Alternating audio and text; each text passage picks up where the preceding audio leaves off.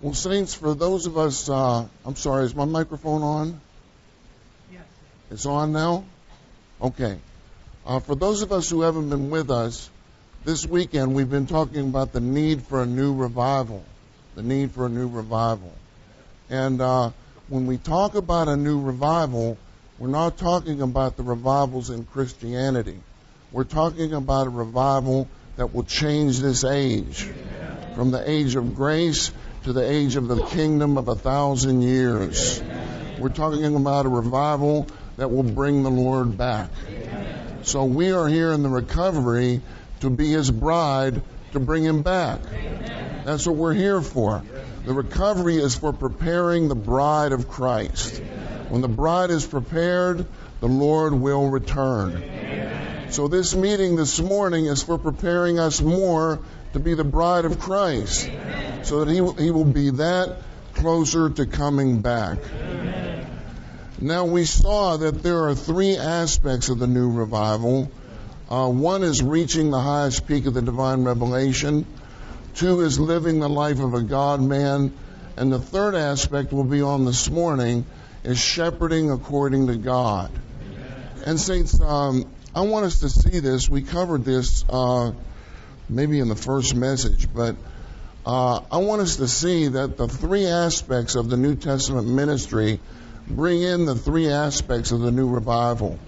With the New Testament ministry in 2 Corinthians 3:8, you have the ministry of the Spirit.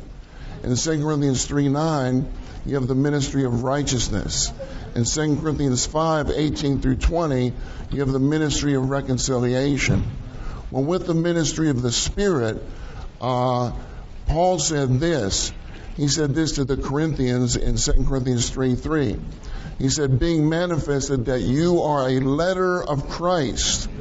Saints, we are a letter of Christ. You are a letter of Christ ministered by us, inscribed not with ink, but with the Spirit of the living God, not in tablets of stone, but in tablets of hearts of flesh. That means we are being, under the New Testament ministry, we are being inscribed with divine and mystical ink, with the Spirit of the living God, with Christ as the content. That means we are being Christified. That's the highest peak of the divine revelation, is for us to be Christified. The Lord raised up Martin Luther to recover justification. He raised us up to recover Christification. We are here to be Christified, to be exactly the same as Christ in life, nature, appearance, and expression, but not in the Godhead. So the way He does that is by inscribing Himself as the Spirit of the living God on our soft hearts, with Christ as the content, to Christify our hearts, our mind, emotion, will, and conscience. Eventually He invades our mortal body. Our mortal body is swallowed up by life. We're glorified, and our spirit, soul, and body is exactly the same as God in Christ in life and nature, but not in the Godhead. Isn't that wonderful? That's what the New Testament ministry does. Then in 2 Corinthians 3:9, we have the ministry of righteousness. And this is the God-man living, because the ministry of righteousness is the living out and genuine expression of Christ. The living out and genuine expression of Christ. So, when we're under this ministry, saints, just consider your experience before you came in the church life, after you came in the church life. After we came in the church life, we began to have the living out and genuine expression of Christ in our lives. Now, we realize we have a long way to go, but to a certain extent, we live out Christ. And we aspire to live out Christ. We aspire to have the living out and genuine expression of Christ in our lives. This is subjective righteousness. This is the ministry of righteousness. This is living the life of a God-man. Now, shepherding according to God is in 2 Corinthians 5:18 through 20, where it says, we are ambassadors of Christ. Saints, this is the highest profession in the universe. You are an ambassador of Christ. Amen. And the local churches are the embassies. And our country is the New Jerusalem. Amen. Praise the Lord. Amen. That's from Hebrews 11. Anyway, it's in Hebrews 11 that our country is the New Jerusalem. So anyway, we are ambassadors of Christ with the ministry of reconciliation. And when we preach the gospel to people, before we were saved, we were enemies of Christ. When we preach the gospel to people, we turn them from enemies of Christ into friends of Christ. Into friends of Christ. And they are reconciled to God out from the world into the tabernacle to a certain extent. But that reconciliation doesn't stop there. Because Paul tells the Corinthians, yes, you've been reconciled to God to a certain extent, but I want you to be reconciled to God all the way into the Holy of Holies. All the way into your spirit to where you are people living in your spirit. So saints, all of us in this room, we need shepherding to be reconciled to God. Don't you need to be reconciled to God this morning? And we need shepherding for that.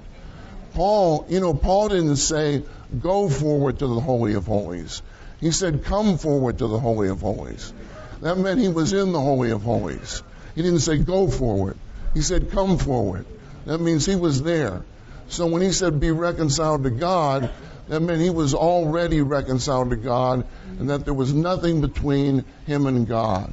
So we need to shepherd people according to God, according to the ministry of reconciliation.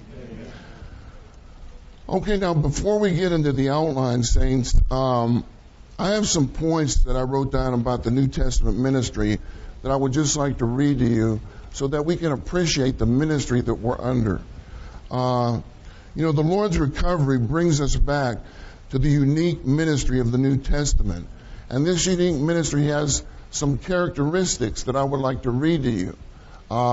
Isn't it wonderful that we have been brought back to the New Testament ministry revealed in the Bible? Amen. And this New Testament ministry will bring in a new revival that will bring the Lord back. Amen. Well, let me read to you some of these points. The New Testament ministry, firstly, ministers the healthy teaching of God's economy. Isn't that wonderful?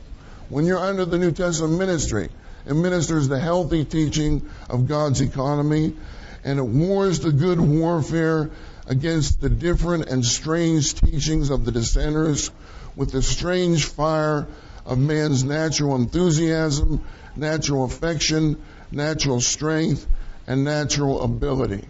So when we are under the New Testament ministry, we are under the ministry of God's eternal economy. When I was on my way to Russia in 1993, I was sitting next to a man, and I said, what are you going to Russia for? 1993, it was still the wall had just come down, and Russia was in bad shape then, in bad shape. If you got a piece of bread and you threw it at someone and hit them in the head, you could knock them out with a piece of bread. I mean, the bread was so stale. And the best restaurant in Moscow was McDonald's. That was the best restaurant in 1993. And so, anyway, I asked him, what are you going to Russia for? He said, I'm an economist. He said, when Russia collapsed, their economy collapsed also. They tried to switch from a communistic system to a capitalistic system right away. And as a result, their economy collapsed. I said, oh, that's very interesting. I said, do you know anything about God's economy? He said, God's economy? What is that? God's economy. So I got to share with him God's economy. It's really wonderful, really wonderful. Praise the Lord. Okay, the second thing is the ministry, the genuine ministry, produces the local churches as the golden lampstands to be the testimony of Jesus with the same essence, appearance, and expression. So all the local churches in this area were produced by the New Testament ministry. Isn't that wonderful? All the local churches in this area came out of the New Testament ministry, and they are the testimony of Jesus. Now, the third thing, the New Testament ministry builds up the one body of Christ by the one Spirit perfecting all of us into the oneness of the triune God. It perfects all of us into the oneness of the triune God. All the gifted persons were given for the perfecting of the saints under the work of the ministry, under the building up of the body of Christ. When you put that together with John 17, it says that we are being perfected into one in the glory of the triune God. So the New Testament ministry perfects us into oneness, into the divine oneness. Now, let's see. The fourth point is this. This comes from Psalm 45. This is really good. And I'd just like to read these to you. It'll be on the, you won't maybe not get them now, but it'll be on the CD, right? I don't know what other things you have here. MP3s, right? It'll be on MP3. It'll be on CDs. It won't be on a cassette tape. Those are over, you know. But anyway, it'll be recorded so you can listen to it. Okay, the New Testament ministry prepares the overcomers to be Christ's bride, his queen. In Psalm 45, the believers become the queen of Christ. And the New Testament ministry prepares us to be his queen in himself as the royal abode. He is our royal abode for us to abide in. And in the local churches as the palaces of ivory. The local churches are the palaces of ivory to consummate in the New Jerusalem as the King's palace. As the King's palace. That's all from Psalm 45. Okay, now the next point. The New Testament ministry betroths us to Christ, stirring up our love for him in the simplicity and purity toward Christ to make us his queen. So the New Testament ministry, we saw this in a previous message, it always betroths us to Christ.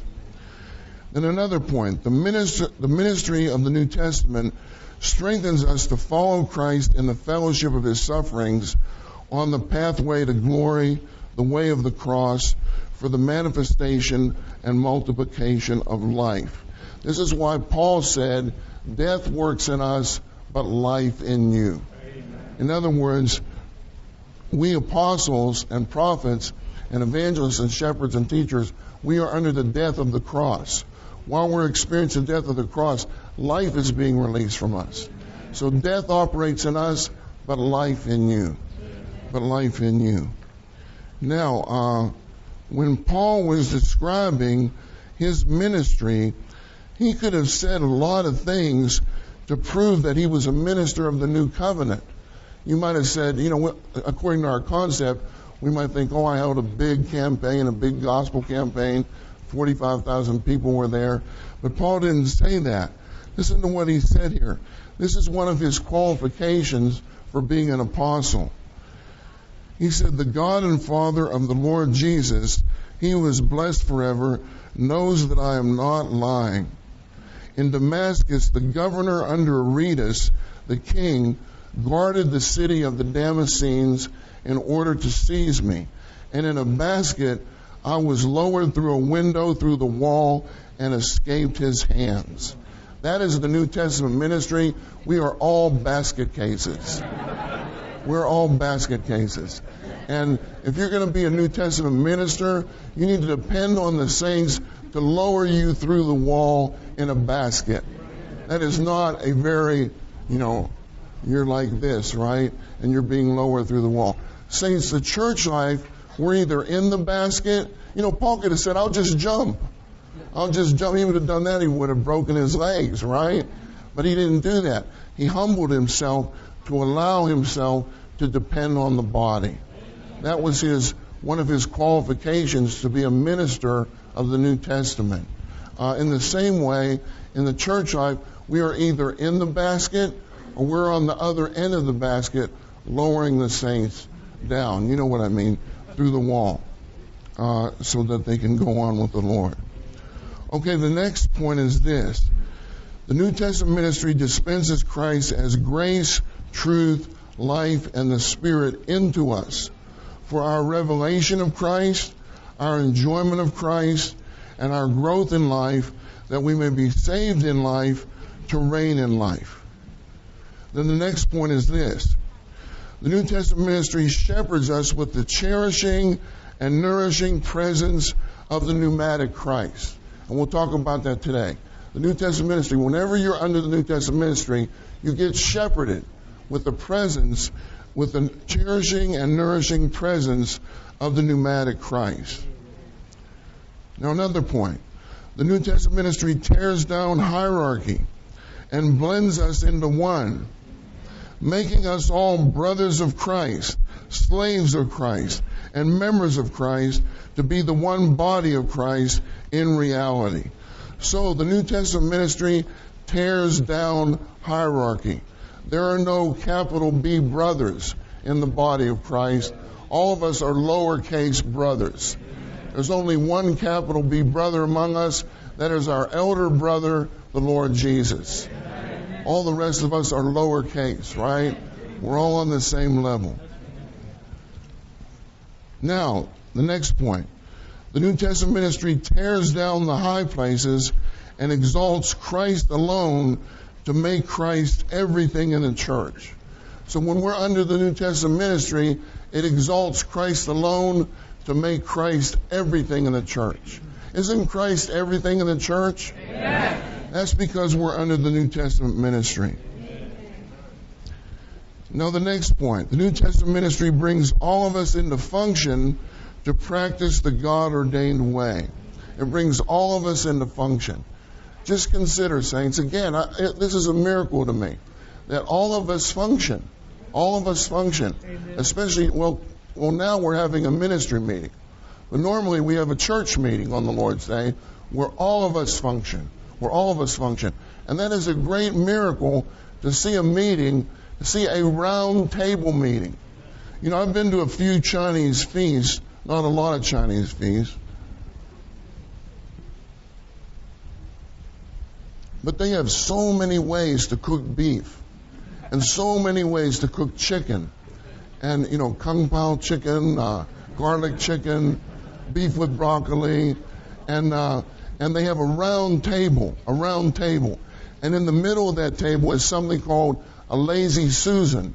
Now, if your name is Susan, don't be offended. I don't know why it's called a lazy Susan. But anyway, it's called that.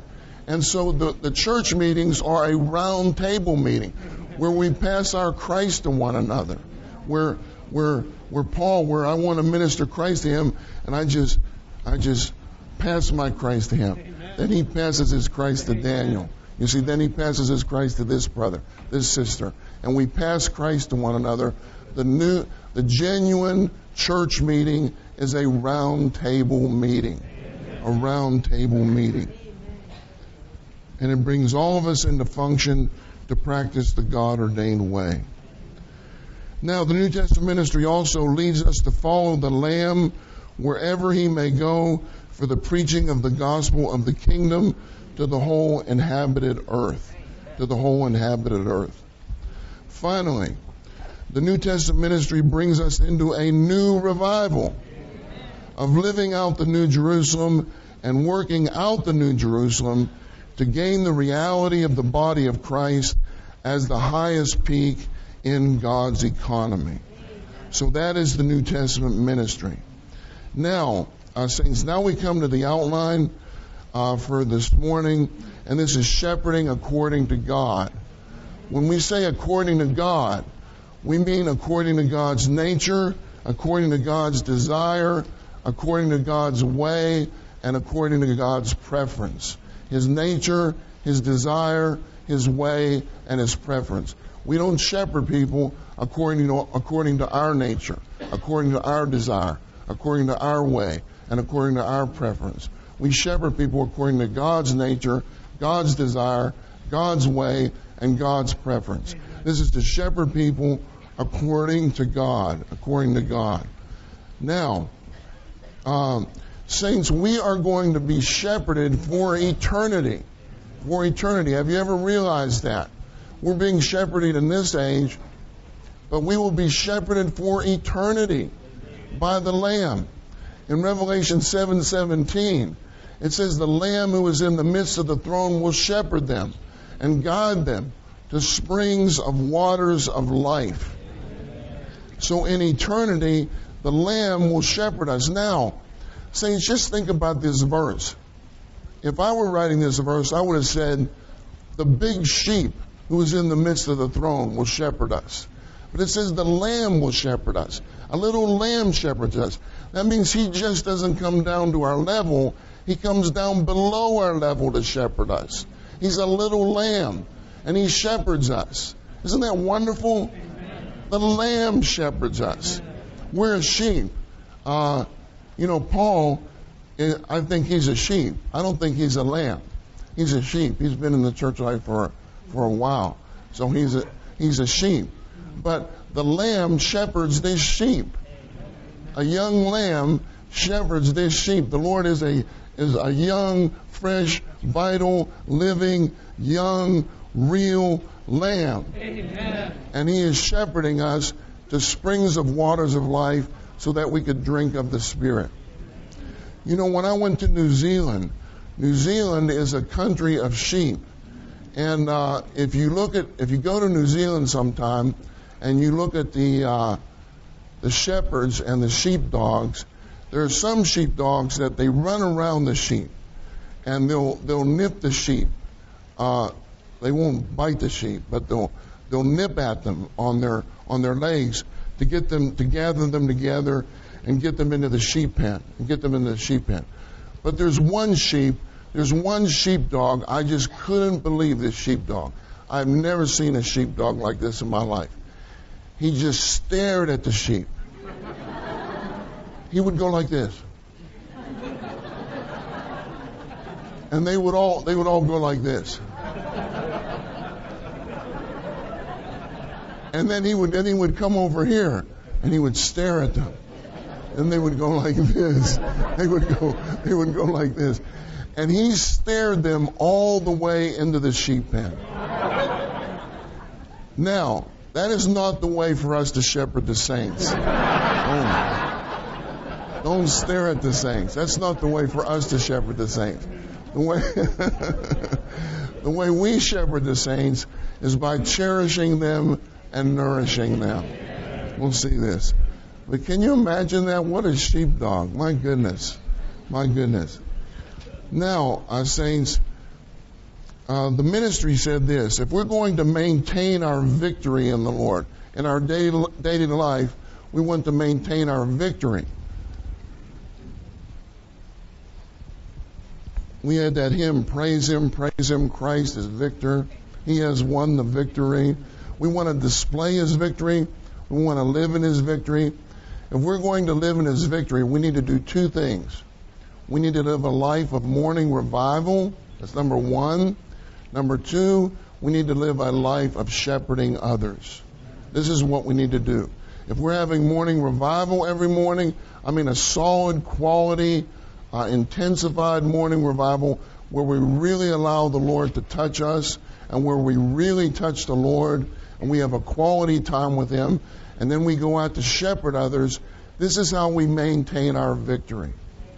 Saints, isn't it our experience that when we shepherd others, we get shepherded? Amen. When you shepherd others, you get shepherded too. Even if it's a young one, a brand new one, you shepherd them, you get shepherded. And you get shined on too. They ask you a question and you realize, my goodness, I don't know the answer to that. I need to get into the ministry more.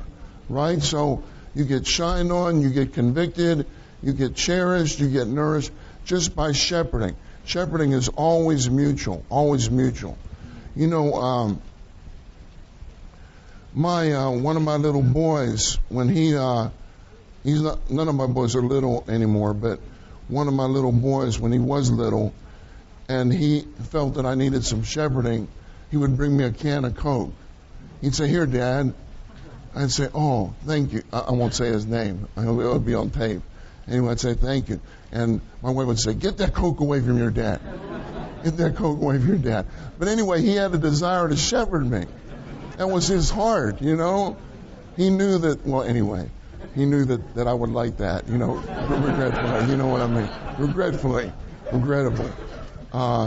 But we all need shepherding. And we all need to shepherd one another. From the oldest to the youngest, We need shepherding. We need shepherding. Anyway, I'll just say that much. Now, in Psalm 22 through 24, this is a particular cluster of Psalms. Psalm 22 through 24. Psalm 22 is on the overcoming death and church-producing resurrection of Christ. His death was an overcoming death, a life-releasing death. His resurrection was a church-producing resurrection. That is Psalm 22. Psalm 22. When you come to Psalm 24, you have the king coming back in his kingdom. Christ as the king coming back in his kingdom. Well, what connects this Christ's death and his church-producing resurrection in the past with his coming back as the king in his kingdom is Psalm 23. And what is Psalm 23? Psalm 23 is a psalm on shepherding. So shepherding is what will bring the Lord back as the king to this earth. We all need to enter into the reality of Psalm 23. You know, I've enjoyed Psalm 23 so much these days. It's just been with me very much. Of course, it begins, Jehovah is my shepherd. I will lack nothing. Amen. Let's say that together. Jehovah is my shepherd. I will lack nothing. So we don't lack anything because he's our shepherd. Then it says he makes me lie down in green pastures. When you get up in the morning, say, Lord, make me lie down. That doesn't mean physically, right? But that means you want him to make you lie down in green pastures so that you can feed on Christ as the green pastures. Then it says he leads me. Now notice, he's leading us beside waters of rest. Those waters of rest are the consummated Spirit for us to drink. He leads me beside waters of rest. He restores my soul. To restore our soul means he transforms our soul. He revives our soul. This is his shepherding. He restores our soul. He transforms our soul. He revives our soul. Then it says, he guides me in the paths of righteousness for his name's sake. This means he guides us, according to Romans 8:4, he guides us to walk according to the Spirit on the paths of righteousness. When you walk according to the Spirit, the righteous requirements of the law are fulfilled in you automatically. So when he guides us on the paths of righteousness, he is guiding us to walk according to the Spirit, so that the righteous requirements of the law will be fulfilled in us automatically. Then it says, even though I walk through the valley of the shadow of death, I do not fear evil, for you are with me. Amen. Isn't that wonderful, saints? He is with us. Amen. That makes all the difference. He is with us. He is with us. You know, there's this story, it might be in Fox's Book of Martyrs. There was this one person who was going to be martyred. Another brother came to visit him. And the one brother said, I'm afraid that I'm going to deny the Lord tomorrow when I'm going to be martyred. I'm afraid. Because I put my hand in the flame and I couldn't take it. So they prayed together. Then the next day he was being led out to be martyred, and his face was shining. His face was glowing. And he looked at the brother in the crowd and he said, he is here. He is here. You see, if he is here, you have everything. He is here, you have everything. So it says this, your rod and your staff, they comfort me. Now, I used to think many, many years ago when it says your rod and your staff, I used to think the rod was for beating the sheep. But the rod is not for beating the sheep. The rod is for beating the wolves. The rod, don't think the rod is for beating. I'm gonna shepherd my roommate and don't do that. The rod is not for beating the sheep. The rod is for beating the enemy. The staff is for sustenance. The staff is for leading. The staff is for comforting. The staff is for guiding. is for guiding. But the rod is for beating away the enemy. It's for beating away the enemy. Then he says, you spread a table before me in the presence of my adversaries. You anoint my head with oil. My cup runs over. Now this is verse 5. In verse 5, you have the entire triune God. You spread a table before me in the presence of my adversaries. That is Christ the Son.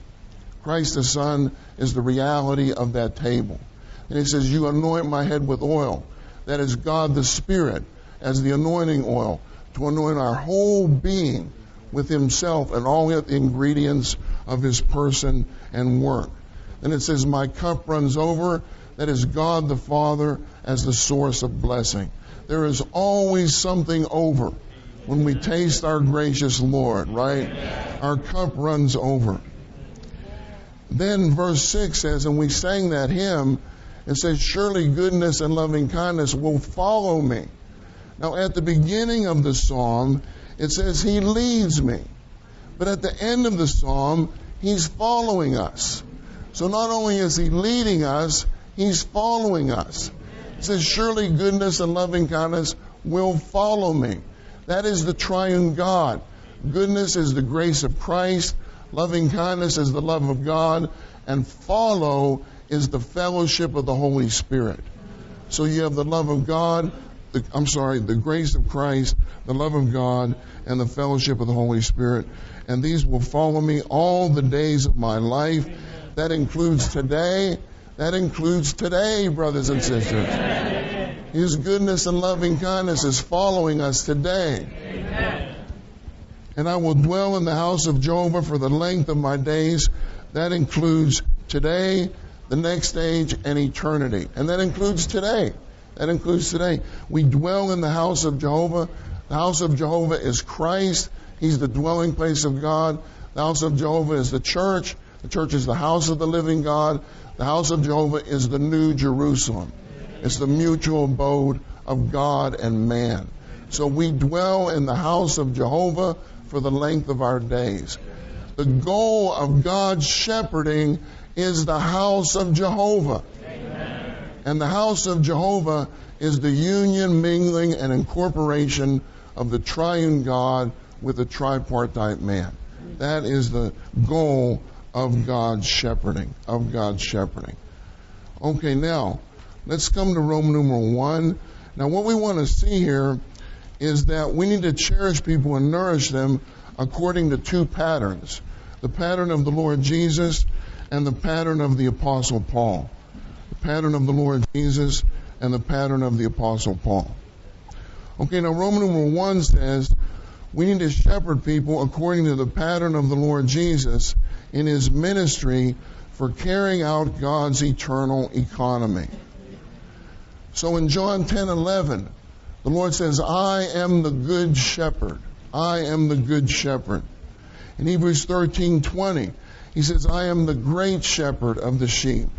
In 1 Peter 5:4, he said, I am the chief shepherd. That means he has many shepherds under him who he allows, if we allow him to live through us, then he will shepherd others through us. Now A says, the content of God's entire New Testament economy in his complete salvation is Christ as the Son of Man cherishing us and as the Son of God nourishing us. That is a tremendous statement there, brothers and sisters. The content of God's entire New Testament economy is Christ as the Son of Man cherishing us and as the Son of God nourishing us. Now 1 says, Christ as the Son of Man came to redeem us from sin, accomplishing his judicial redemption through his death. This is cherishing. Now, cherishing again means to make someone feel happy, feel comfortable, feel pleasant. If you make someone feel happy, feel comfortable, feel pleasant with your presence, then that opens them up to be nourished by you. You can't nourish someone unless you cherish them first. You cherish them first. I remember I was taking care of some high schoolers and I prayed for them all the time. And when I really wanted to cherish them and nourish them, I would take them out for pizza. And so So I took them out for pizza. I still remember this one time. I took them out for pizza, and one of the brothers said, "Okay, Ed, what is it now? What is it now? What is it now?" But I had to ground with them. I had to ground with them because they knew that I loved them. When the young people know that you love them, you really love them, you have the ground to nourish them. Amen. On the cross, the Lord did a great cherishing. And there was a centurion there watching all the things he did on the cross. And, of course, one of the things he did was there were two thieves crucified with him on the cross. And the one thief said, "If you're the Son of God, why don't you save us?" And then the other thief, now the Lord is here. So the other thief says to this thief across the Lord and says, "This man has done nothing amiss. He doesn't deserve his punishment. But we deserve our punishment. We deserve our punishment." And then he said, "Lord, remember me when you come into your kingdom." And then the Lord said something wonderful. He said, "Truly I say to you, this day you will be with me in paradise." This day, can you imagine? That is a big cherishing. This day you will be with me in paradise. So the first one saved through the Lord Jesus was not a gentleman, but a robber. A robber. So that should give us all hope, right? Anyway, the centurion was looking at this, looking at the Lord's cherishing people while he was dying. While he was dying, he was cherishing people. And his death itself is a great cherishing because it's his judicial redemption. But do you remember with his mother, he told John, he said, "John, behold your mother." And then he told his mother, "Behold your son." So he's cherishing them. While he's dying, he's cherishing them. And the centurion, after he died, the centurion that was watching all this said, "Surely or truly, this man was the Son of God." This man was the Son of God. He never saw a man die like that before. So his death was a great cherishing, his judicial redemption. Now 2 says, Christ as the Son of God came to impart the divine life into us abundantly, carrying out his organic salvation in his resurrection. This is nourishing. This is nourishing. So, when he died on the cross, when he resurrected, he came to impart the divine life into us abundantly. He said, "I came that you might have Zoe, the Zoe life, and might have it more abundantly, So he carried right now he is carrying out his organic salvation in resurrection. This is nourishing. He is nourishing us right now. And the first time he nourished us, we got regenerated in our spirit. Then we're being sanctified. We're being set apart unto God in our whole being. We're being saturated with God. We're being renewed with God's element. We're being transformed with God's being.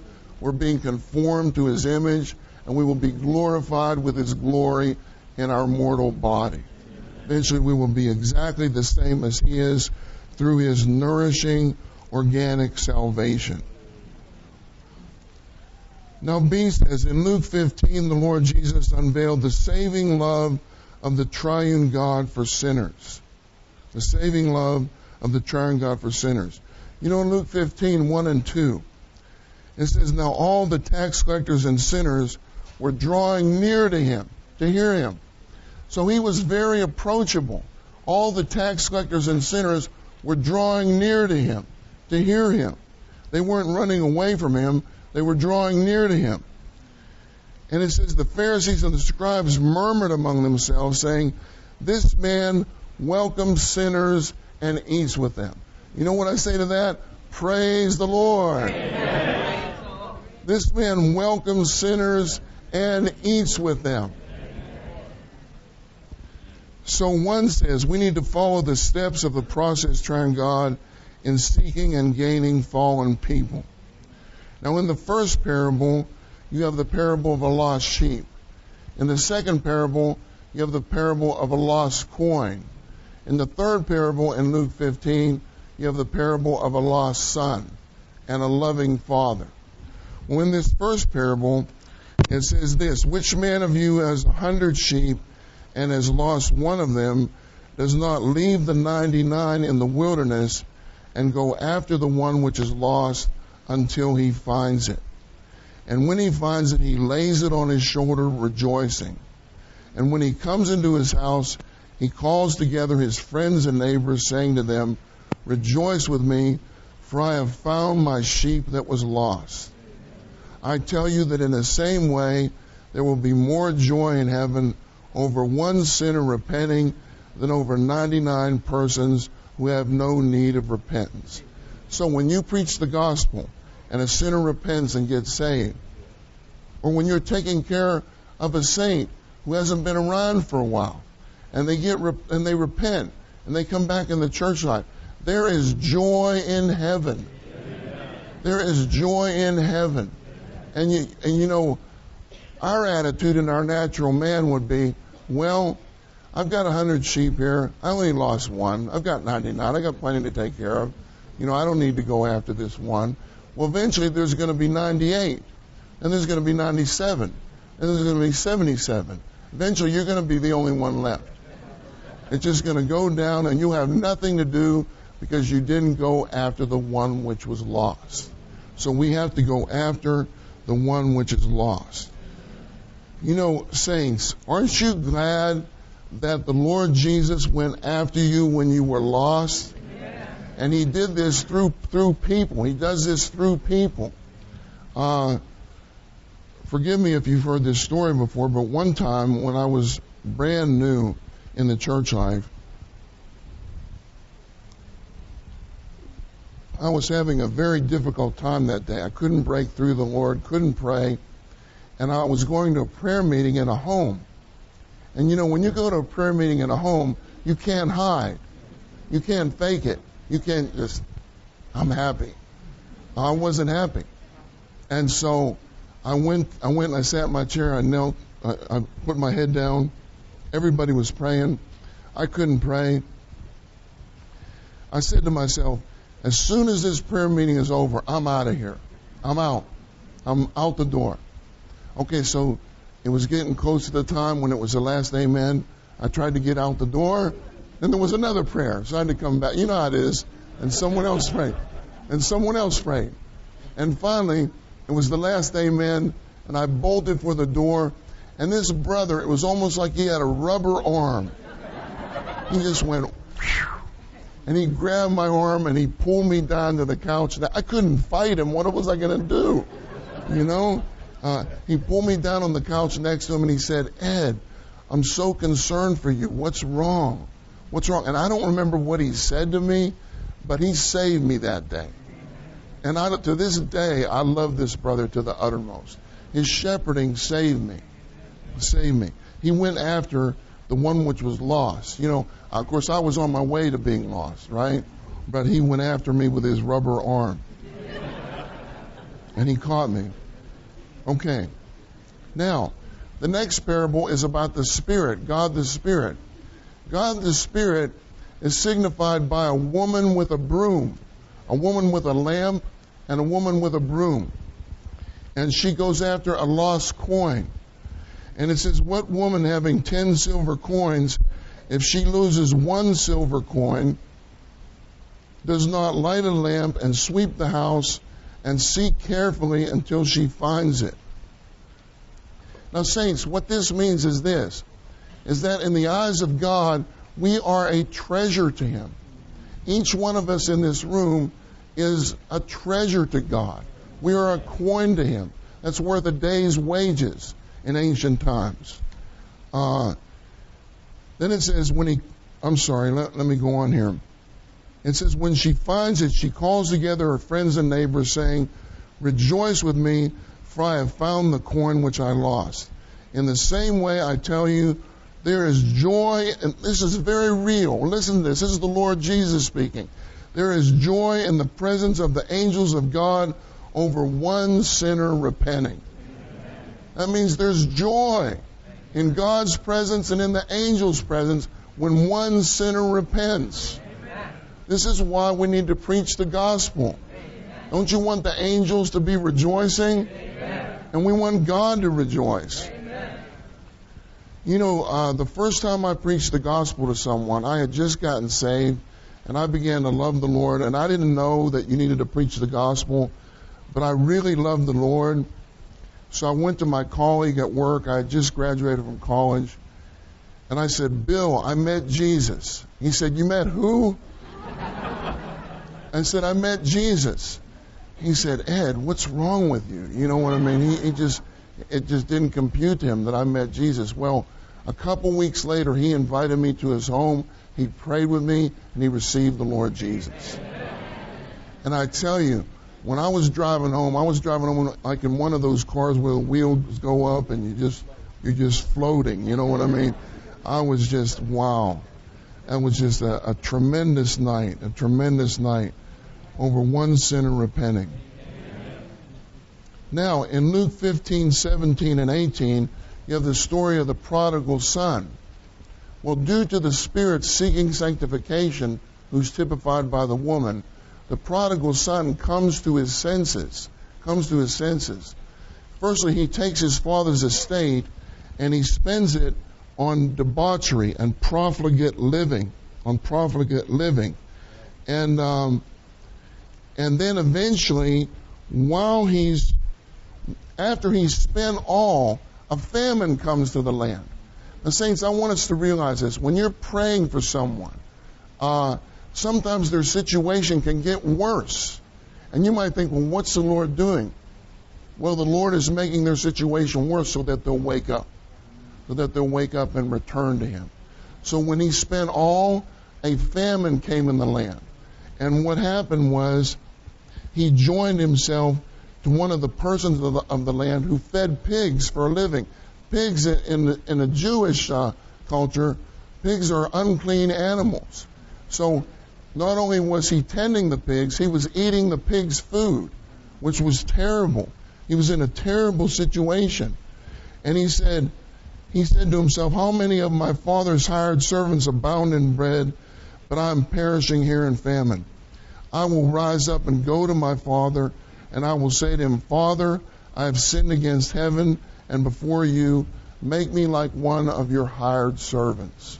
Well, when the prodigal son, when he was returning to his father, the father was looking, which implies that every day he was looking for the return of his son. This is the implication. The father was looking for his son. When he looked a long way off, he saw his son. You know, if you know someone real well, you can tell who they are by the shape of their... You could tell me a long way off, right? That's Brother Ed over there, right? Well, anyway, if you love someone and know someone, you can tell them a long way off. We saw his wayward son a long way off, and he didn't wait for his wayward... The wayward son probably thought, I'm going to knock on the door. The servant's going to answer the door. I'm going to say this speech to my father. Well, the father ran toward him. Saints, if we're in a situation, even as believers, where we backslide or we have a failure, when we rise up and return to our Father, He runs toward us. He runs toward us. And he ran toward the son, and the son began his speech. He said, Father, I've sinned against heaven and before you. I'm not worthy to be called your son. And then he was going to say, make me like one of your hired servants. But the father interrupted him. The next verse says this, but. I like the word but in the Bible. But the father said to the servants, bring out quickly the best robe and put it on him, and put a ring on his finger and sandals on his feet. And the best robe signifies Christ as the God-satisfying righteousness to cover the penitent sinner. And the ring signifies the sealing Spirit. And the sandals signify the power of God's salvation to separate us from this dirty world. But he didn't just stop there. He said, let us kill the fattened calf, and let us feast on this fattened calf, and let us eat and be merry. Amen. Let us eat and be merry. So, This is God's organic salvation here.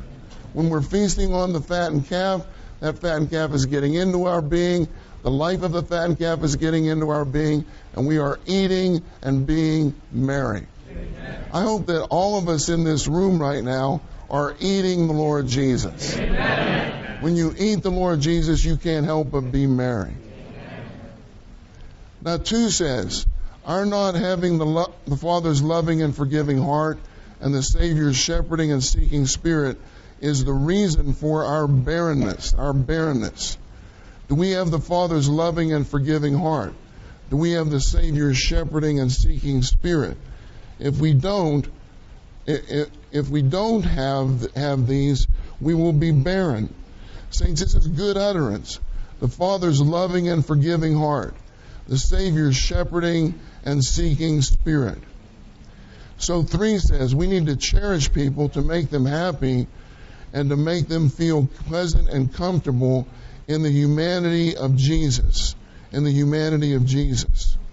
Then 4 says we need to nourish people to feed them with the all-inclusive Christ in his ministry of 3 stages in the divinity of Christ. So we need to cherish people, and our cherishing people is for the goal of nourishing them. Always remember, we don't cherish people just to cherish people. We cherish people so that we can nourish people. Cherishing is for nourishing. Now C says, Christ came not as a judge. Praise the Lord, he didn't come as a judge. But he came as a physician. He came as a doctor. So Mark Allen is here on the front row. He's a doctor. Mark Allen is a type of Christ. Praise the Lord. He came not as a judge, but as a physician. And what does a physician do? A physician, well, I think we'll have this a little later in the outline. But you know, let me just stop here. You know, the church is a hospital. The church is a hospital to heal people. The church is a school to edify people. The church is a home to raise up people. And with the church as a hospital, what makes the physician effective is his love for his patients. I don't know, Mark, if they had a course when you were going to medical school on loving your patients. Did they have not so much, right?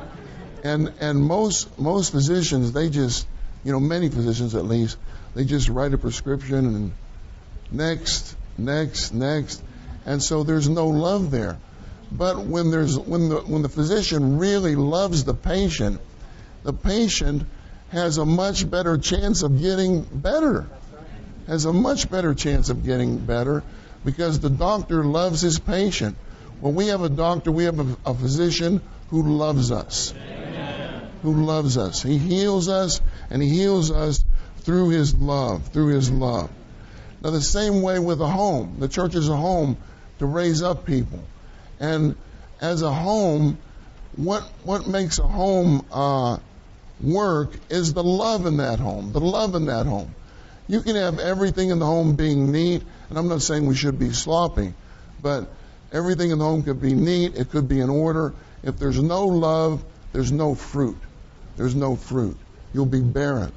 But if when you have 4 little boys, I had 4 little boys. Even my dog is a boy, and it's hard to keep things real neat. I'm by nature a neat, orderly person. I gave up after a while.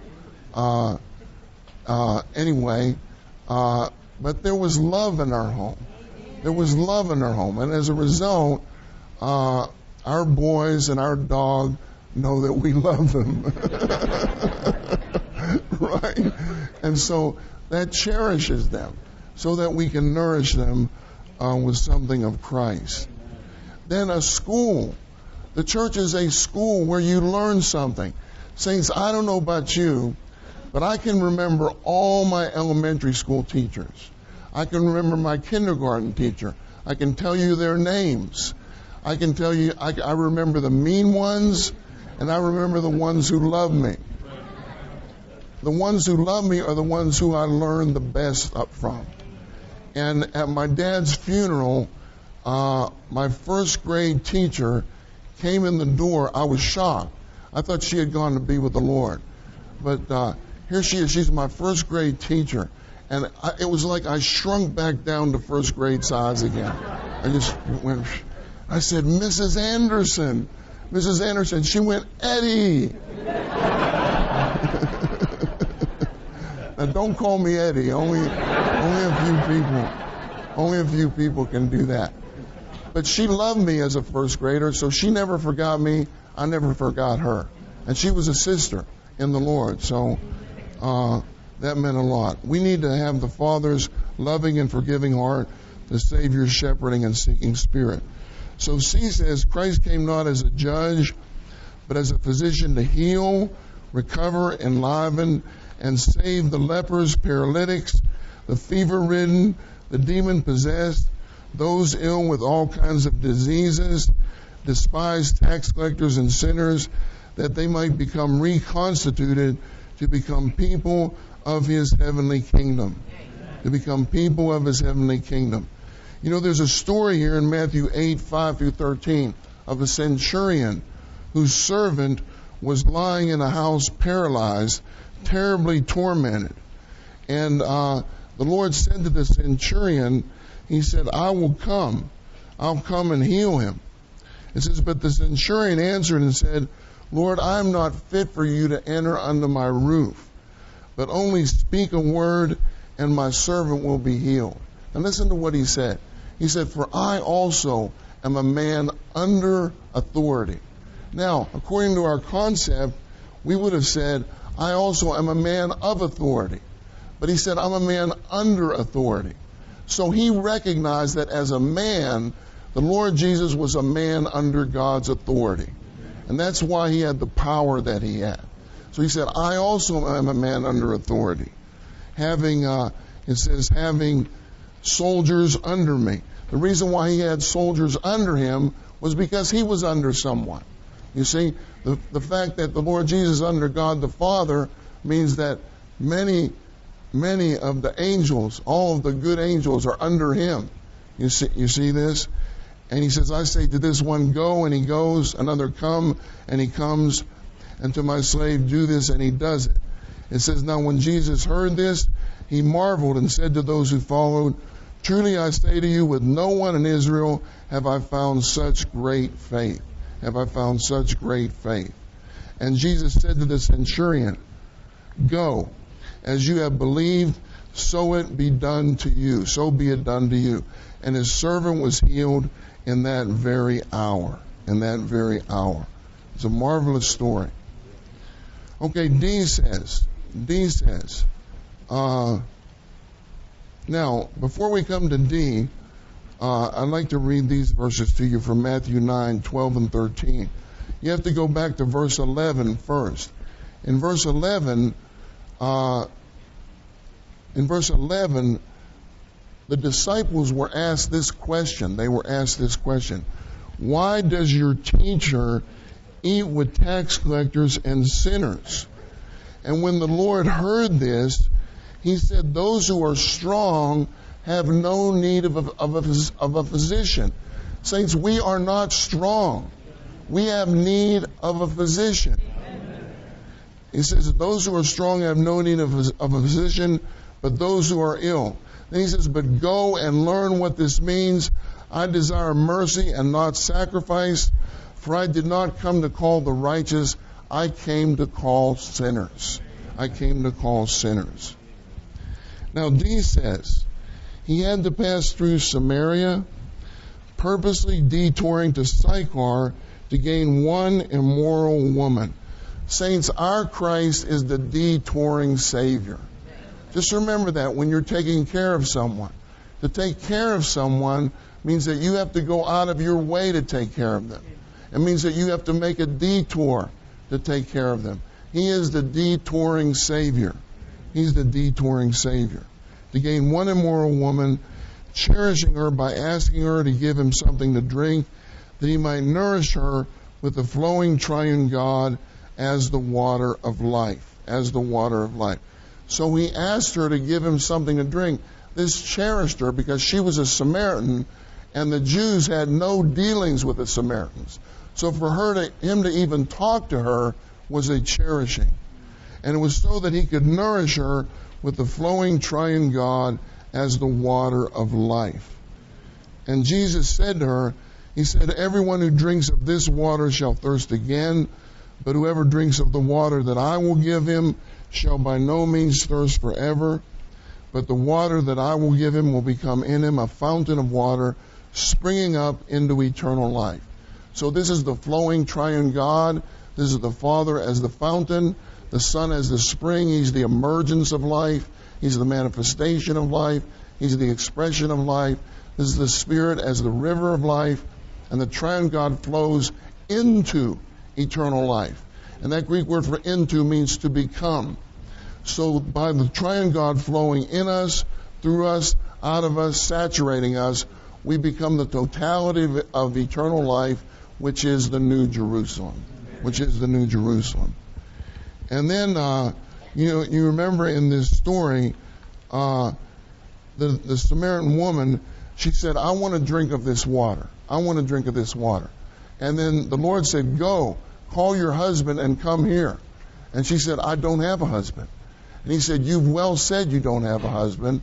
You've had 5 husbands. And the one you're living with is not your husband. And so you know what she said? She said, sir, I perceive that you're a prophet. It was a good perception. Sir, I perceive that you're a prophet. And then she changed the subject to worship. You know, our fathers say on this mountain we should worship. You say in Jerusalem is the place to worship. He said the hour is coming and now is when those who worship the Father will worship him in their spirit. Amen. And in truthfulness and in truthfulness. So the age changed to worship the Father in the Spirit. In the Spirit. Eventually, she went to the village, and we even have a song, a young people's song on this. Come see a man who told me whatever I did, right? Is this not the Christ? And she went to the village and told the villagers this. The whole village came out and got saved. The whole village came out. Now, if that was me, I would have gone to the village first and put up placards and said, God is here at Jacob's well. Come and hear him give a message. But he didn't do that. He went to one immoral woman. And through that immoral woman, he got a whole village saved. Now, saints, if we look in the scriptures, most of the accounts of the Lord saving people are one by one, or one-on-one, one person at a time. And it's really quite remarkable that the scriptures are written in this way. Okay, he says, as the one without sin, he did not condemn the adulterous woman, but cherished her for the forgiveness of her sins judicially and for the setting free from her sins organically. So he cherished her. And you remember, he was teaching. The scribes and Pharisees came, interrupted his teaching. He said this woman was caught in the act of adultery. They set her in the midst. Can you imagine? You're having a meeting, and they set this woman in the midst of the meeting. Say this woman was caught in the act of adultery. They said, teacher, the law of Moses commanded us to stone such a woman. What do you say? What do you say? It says, but they said this to tempt him so that they might have reason to accuse him. Now, they all had stones in their hands. The only one who didn't have a stone in his hand was the one who was sinless. All the sinners had stones in their hands. The one who was sinless had no stone in his hand. Isn't that remarkable? So it says, Jesus stooped down and wrote with his finger on the ground. They persisted in questioning him. He stood up and said to them, he who is without sin among you, let him be the first to throw a stone at her. And again he stooped down and wrote on the ground. And when they heard that, they went out one by one, beginning with the older ones. That's significant, beginning with the older ones, because the older ones have more realization of their sinfulness. So beginning with the older ones. And Jesus was left alone. And the woman stood where she was in the midst. And Jesus stood up and said to her, Woman, where are they? Has no one condemned you? And she said, No one, Lord. And Jesus said, Neither do I condemn you. Go, and from now on, sin no more. Isn't that wonderful? What a wonderful story that is. And in John 8:32, he says, You shall know the truth, and the truth will set you free. Then in John 8:36, he says, If therefore the Son sets you free, you will be free indeed. Then F says he went to Jericho just to visit and gain one person. Here's this matter of one person. Saints, let's gain one person at a time. Amen. A chief tax collector, and his preaching was a shepherding. His preaching was a shepherding. We know that when he was passing through Jericho, well, let me just say this. In the previous chapter, in Luke 18, or if you look in other accounts of this, in the previous chapter, the Lord said this. He said, It's easier for a camel to pass through the eye of a needle than it is for a rich man to enter into the kingdom of the heavens. And then Peter and the disciples, they said, Well, who can be saved then, Lord? He said, With men this is impossible. With God all things are possible. Then in the next chapter, it talks about Zacchaeus, and it uses these words, and he was rich. And he was rich. So the Lord has a way. All of us are camels. He has a way of spinning us into thin thread and spinning us through the eye of a needle into the kingdom of the heavens. What's impossible with man is possible with God. So we know Zacchaeus climbed up in a sycamore tree because he wanted to see the Lord Jesus. He was short, so he needed help to see the Lord. And the Lord said, Zacchaeus, hurry and come down, for today I must stay in your house. Then he said, Today salvation has come to this house, because he is also a son of Abraham. For the Son of Man has come to seek and save that which is lost. Now, G says, he cherished the parents by laying his hands on their children. When I read this in the past, I always considered he cherished the children. And he did cherish the children. But he cherished the parents by laying his hand on their children. Can you imagine how the parents felt? Because it says the little children were brought to him that he might lay his hands on them and pray. But the disciples rebuked them. The disciples rebuked the parents. And so the Lord said this.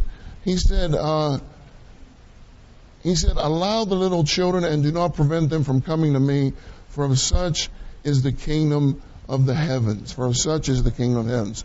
So we cherish the parents by laying his hands on their children. Sometimes the best way you can cherish me, or we can cherish one another, is by taking care of one another's children. By taking care of one another's children. You know, I got so exposed one time. The disciples here, they were like the Secret Service, here comes the kids. Rebuke them, keep them away from the Lord Jesus, And when I was in Irving, I used to help Brother Lee with his bag come to the front row. And one time we were walking up, and there were a bunch of young people in the front, and I didn't know what they were doing. They were declaring something, speaking something, and in my heart, I was judging them. I was condemning them. I was saying, what are these people doing? What are these young people doing? Here I am, I'm trying to get Brother Lee to his chair. It's not easy for him to get to his chair. We had to wade through them, and I was just, what is going on here? Finally we got to our chairs, Brother Lee and I, and Brother Lee looked behind him and he said, what are these young people doing? And the brother said to Brother Lee, he says, oh, Brother Lee, they memorized the footnote of yours and they're reciting it to the whole congregation. He said, really? That's wonderful. He said, Ed, I want you to go downstairs and get recovery versions for each one of them. So as I was going downstairs, I was, oh, Lord Jesus, forgive me. I was like Peter, when you go fishing for that coin, you know what I mean? Brother Lee's heart was so broad. I learned a lesson that day. I hope I learned my lesson that day in life. In life. Now, 8 says, the first one saved by Christ through his crucifixion was a robber sentenced to death. We talked about this. I says, the Lord's commissioning Peter to feed his lambs and shepherd his sheep was to incorporate the apostolic ministry with his heavenly ministry to take care of God's flock, which is the church that issues in the body of Christ. 1 says, in his heavenly ministry, Christ as the high priest with a golden girdle on his breast is cherishing and nourishing the churches. So he is cherishing and nourishing the churches. He's walking among the golden lampstands. He has a golden girdle around his breast. The breast signifies love. The golden girdle signifies energy. So this is his divine energy exercised and motivated by his love to nourish the churches. Then 2 says, in his heavenly ministry, Christ as the great shepherd of the sheep, Christ is the great shepherd of the sheep to consummate the New Jerusalem according to God's eternal covenant. Okay, then we come to Paul in Roman numeral 2. Roman numeral 2 says we need to shepherd people according to the pattern of the Apostle Paul as a good shepherd, taking care of God's flock. Taking care of God's flock. Then A says, Paul shepherded the saints as a nursing mother and an exhorting father. So all of us need to be nursing mothers. All of us need to be exhorting fathers. A nursing mother, when you're a nursing mother, that baby is very little, very fragile. When one of my grandsons was born, my son and daughter-in-law wanted me to hold him. And I was just, I had 4 boys and I held them, but I was just scared to death to hold that boy. Because if you don't want to drop him. You don't want to drop him. So I was just, anyway, I did hold him. I was, calling on the Lord. But this is how we need to be with the new ones. We need to be nursing mothers. Nursing mothers. Sometimes we have a new one and we get the fire hydrant out. It's like a little plant. And we get the fire hydrant of God's economy out. We say, God's economy, the New Jerusalem, the consummated spirit. And when we're done, the plant's blown away. Plant's blown away. When all we needed to do was take a little dropper and put some water on that plant. Then we're like a nursing mother and we're like an exhorting father. Nursing mother is mainly for cherishing and nourishing, you could say, but mainly for cherishing. And exhorting father is mainly for nourishing, It's amazing. With all of my boys, I wanted to get them to say dada, daddy. And so when I would babysit them, I would go, daddy. They would go, mommy. And so I couldn't win. Eventually they said daddy. I don't know how old they were when they said it, but they said daddy. But there's something with a nursing mother that the child has an affinity toward a nursing mother and an exhorting father too. The father needs to come in sometimes with discipline and with nourishment. Now B says, Paul shepherded the saints in Ephesus by teaching them publicly and from house to house, and by admonishing each one of them with tears, even for as long as 3 years, declaring to them all the counsel of God. So we need to teach publicly. We need to go in the homes of the saints. We need to open up our homes, and we need to admonish each one with tears. Saints, sometimes a one-on-one contact with a saint is better than 10 messages. So we need to contact people one by one. Okay, now we covered C. I'll just read it to you. 2 Corinthians 3, 2 through 3 reveals that Paul wrote living letters of Christ with the life-giving Spirit as the essence. 1 says, because the believers are a letter of Christ, they are also the letter inscribed in the heart of the apostles. Today, while we are ministering Christ to others, Christ is simultaneously written in the one to whom we are ministering and also in us. This means that we can never forget those to whom we have ministered Christ. The one writing produces two original copies and involves two hearts becoming one. We covered this in a previous message. Okay, D says, Paul had an intimate concern for the believers. He said, you are in our hearts. And then he said, make room for us. We want to be in your hearts. So he had an intimate concern for the believers. He says he came down to the weak one's level so that he could gain them. He said, to the weak, I became weak that I might gain the weak.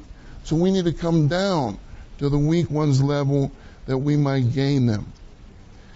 F says, he was willing to spend what he had, referring to his possessions, and to spend what he was, referring to his being, for the sake of the saints.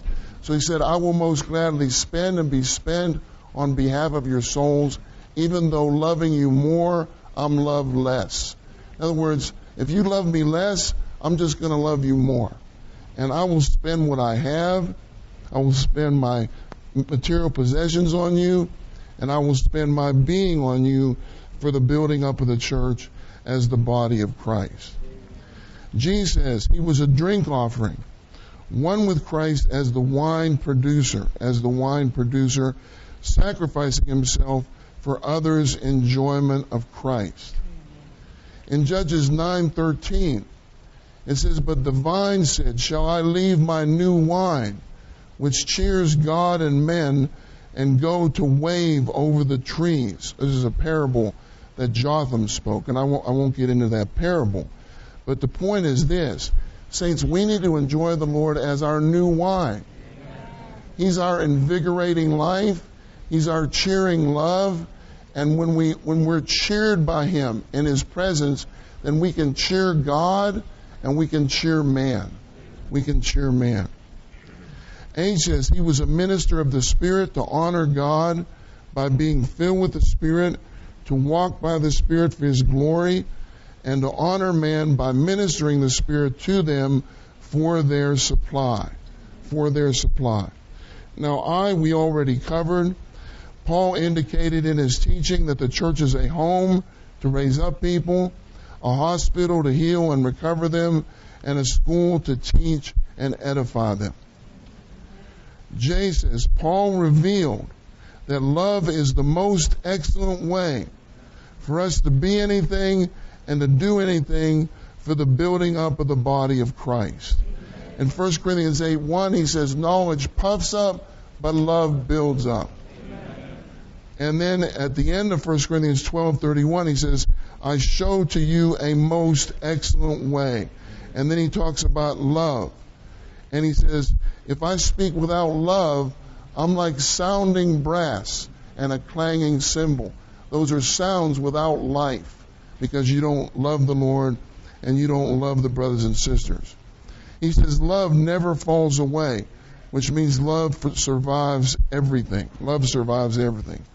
Now finally, let's stand up and read Roman numeral 3 all together, those of us who can. I hope that there will be a genuine revival among us by our receiving the burden of shepherding.